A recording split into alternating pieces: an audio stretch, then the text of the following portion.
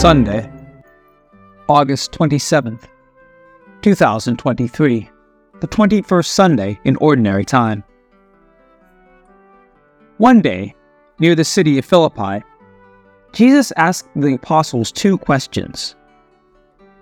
Who do people say that the Son of Man is? And who do you say that I am? The circulating opinions draw Jesus near eminent personalities: John the Baptist, Elijah, Jeremiah, the ancient prophets. The admiration the people have and have had for Jesus throughout all of history cannot be denied.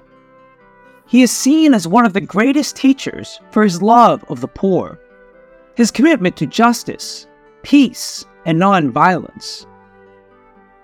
But a true disciple is one who has understood that Jesus is unique.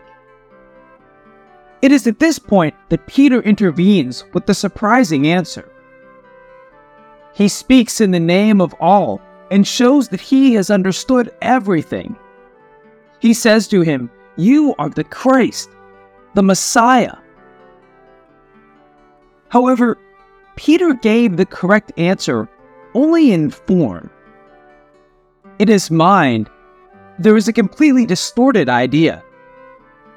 Peter is convinced that Jesus is about to begin the kingdom of God on earth and thinks that he will implement this through a show of force, wonders, and signs.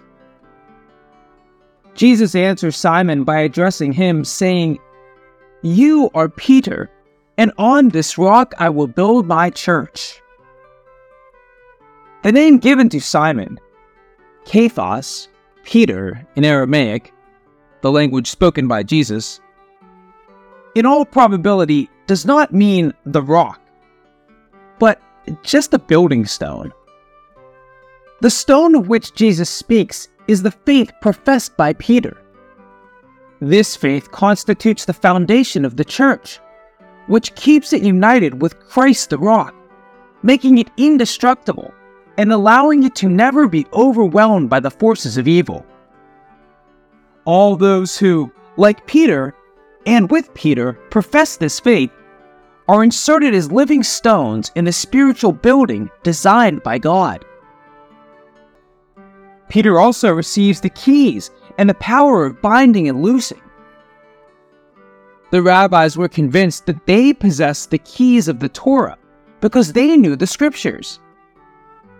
Jesus takes up this image in his harsh indictment against the scribes. "A curse is on you, teachers of the law, for you have taken the key of knowledge."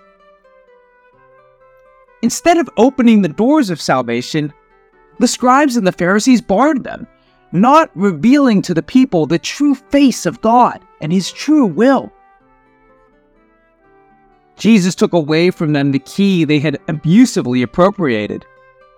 By handing over the keys to Peter, Jesus charges him to become an example to the flock. He entrusted him to open wide the entrance to the knowledge of Christ in his gospel.